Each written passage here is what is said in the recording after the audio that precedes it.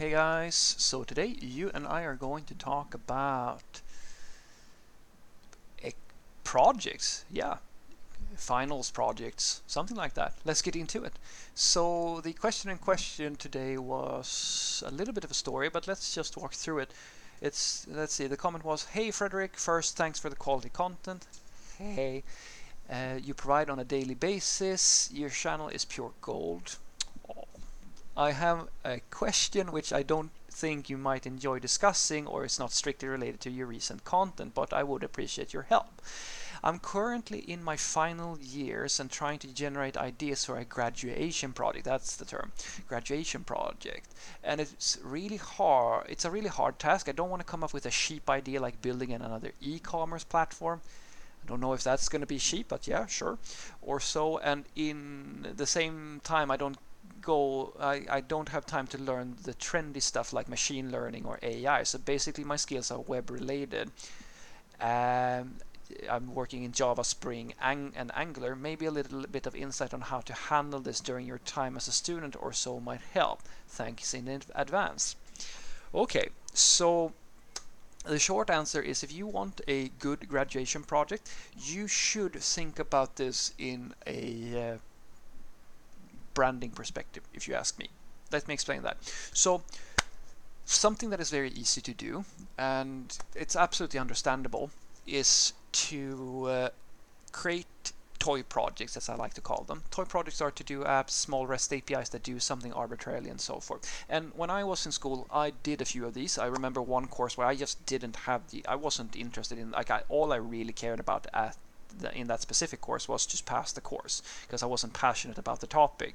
So I would do really stupid stuff that just technically got me the A, or got me the highest grade, because it was very important to me back in those days to nail every single class, and I did.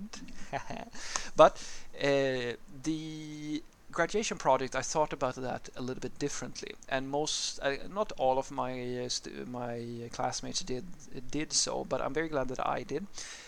The reason why I thought about it differently was because my thought was that now that I'm at my in my graduation days, the next step is going to be finding a job. And that's the thing I've been telling you about. That's the hard part. And the problem with finding a job is that you have no proof that you know anything. And if you don't have any proof that you know anything, that's not worth much, because everybody's looking for proof.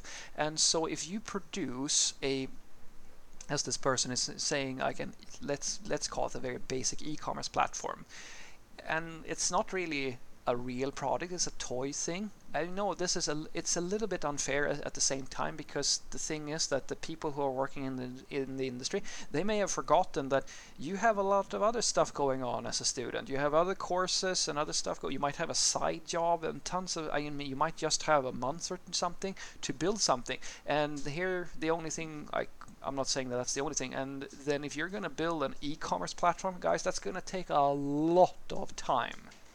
It's gonna take a lot of time, unless it's like this trivial little thing. And if it's this trivial little thing, nobody's really gonna be all that impressed with you. So it's an unfair situation.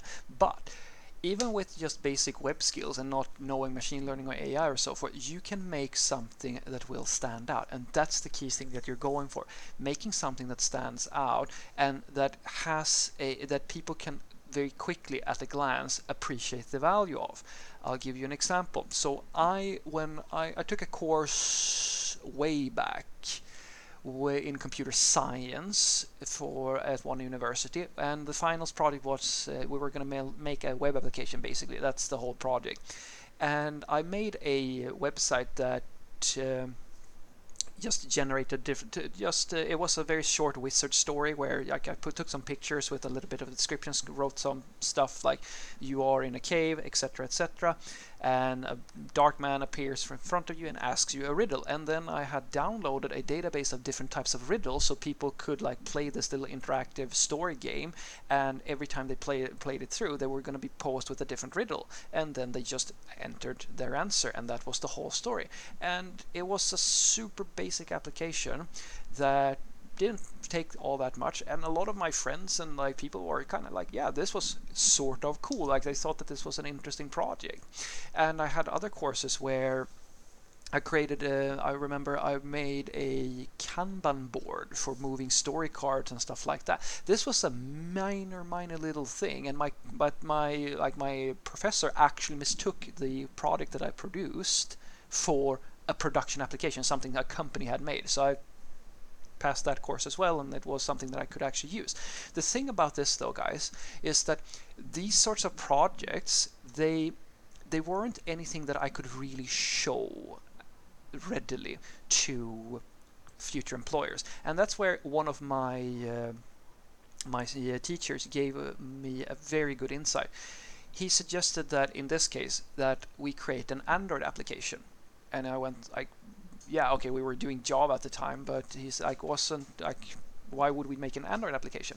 Well, it's very simple, because it's something you can show like immediately when you're going out and like trying to talk to people, and they ask like, okay, so what you've been working on, what have you been doing? Well, you can just pull up your phone and show, oh, I built this thing here. So I made 2 or 3 very small, simple little computer games, or like mobile games that I made myself, and like I've shown those things 100 times more than I've ever shown my Riddle thing or like any of the other stuff that I made.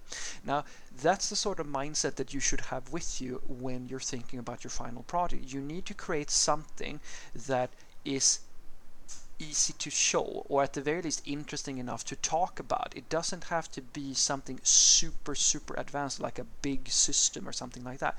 It just has to be something that is fun or interactive, or something that is a little bit different. And you don't have to work in machine learning or use AI to do that. There's tons of stuff. I had a few of my coworkers, and you can steal this one. You're more than like in these Corona times. If this video is still, if it's gonna get released during the whole pandemic thing, you can steal this idea. Like there was a request for projects that made people come together in during the pandemic, and they were looking for IT people or software developers to help out with that. And so we had the suggestion, like we put together a small little. I wanted to put together the dumbest thing in the world, and a page where you could just fill out from what region in my country, of course Sweden, where you were living, and what emojis best represented your current mood. It's the dumbest thing in the world. And then we would just show in categories, oh, in Gothenburg where I am, oh, that's how people are feeling, or in Stockholm, which is the capital, because you didn't know that, likely, that's how everybody's feeling, etc., etc. It's the silliest thing in the world, but it's the sort of idea where if we put that on a web page and we say that that's something we made, it's something that an employer would be like, kind of, wow, okay, that's kind of quirky, that's kind of cool, that's something that's worth noticing, it's something that's fun to talk about. And that's the thing that you're going for. You don't have to put so much pressure on yourself to build something that is super big. Other things, and this is probably even better than something quirky like that, is to build serious stuff. Get yourself a stakeholder. And this represents probably better than anything else what you're going to do in actual life, and what the sort of work you're going to do if you wanted to be a freelancer. Go and talk to a friend, and everybody has a friend who needs a web app of some sort. The danger here is that they might want something that's really big, and then you need to descope it and see if you can ship some part of it and then build on top of it. And build a serious thing, like set up an actual web application that helps people out with something. It might be an e-commerce site, it might be a content management system or something like that they have for work. I don't know how many requests I have from friends who want me to build something for them. Just a few days ago I helped my friends set up an internal communication thing for sending out emails. He works with batteries and stuff like that, and his stations send like information to different servers and stuff like that, and he needed just a way to get emails dispatched. That's a serious project that is very, and you can get paid to do this stuff, and if you can fill stuff like that up on your CV, that is actual work experience. You don't think that it is, but that's actual work experience. If you have built something else for someone else, that's something that you can put on your CV and say, I've actually done real sort of work. And that's the sort of stuff that goes really well over with future employers, because what they're looking for is projects and portfolios or examples of you working in a way that is very close to what they are doing. So if you have serious projects, that gives a good sensation to them. And if you have toy projects that are just doing trivial stuff, it doesn't really matter, or they don't really think all that much about that. So what I want you to take away from this, very simple: if you want to have a good graduation project or something like that, prioritize first and foremost something that is worth showing, something that is easy to show. You can do like a phone app or a web application or something like that, something that is a little bit quirky, something that is conversation worthy. If you're just making another to-do app, nobody cares. The second thing that you should consider is make something serious. Go and talk to a real stakeholder and see if they need help building something, and then build that thing, because that's what your job is. You take whatever somebody needs and then build it, and don't care so much if it's a big thing or a small thing. If this tiny little thing is still something that somebody else is using to improve their life in some way, and that is your job as a software developer. Have a great day.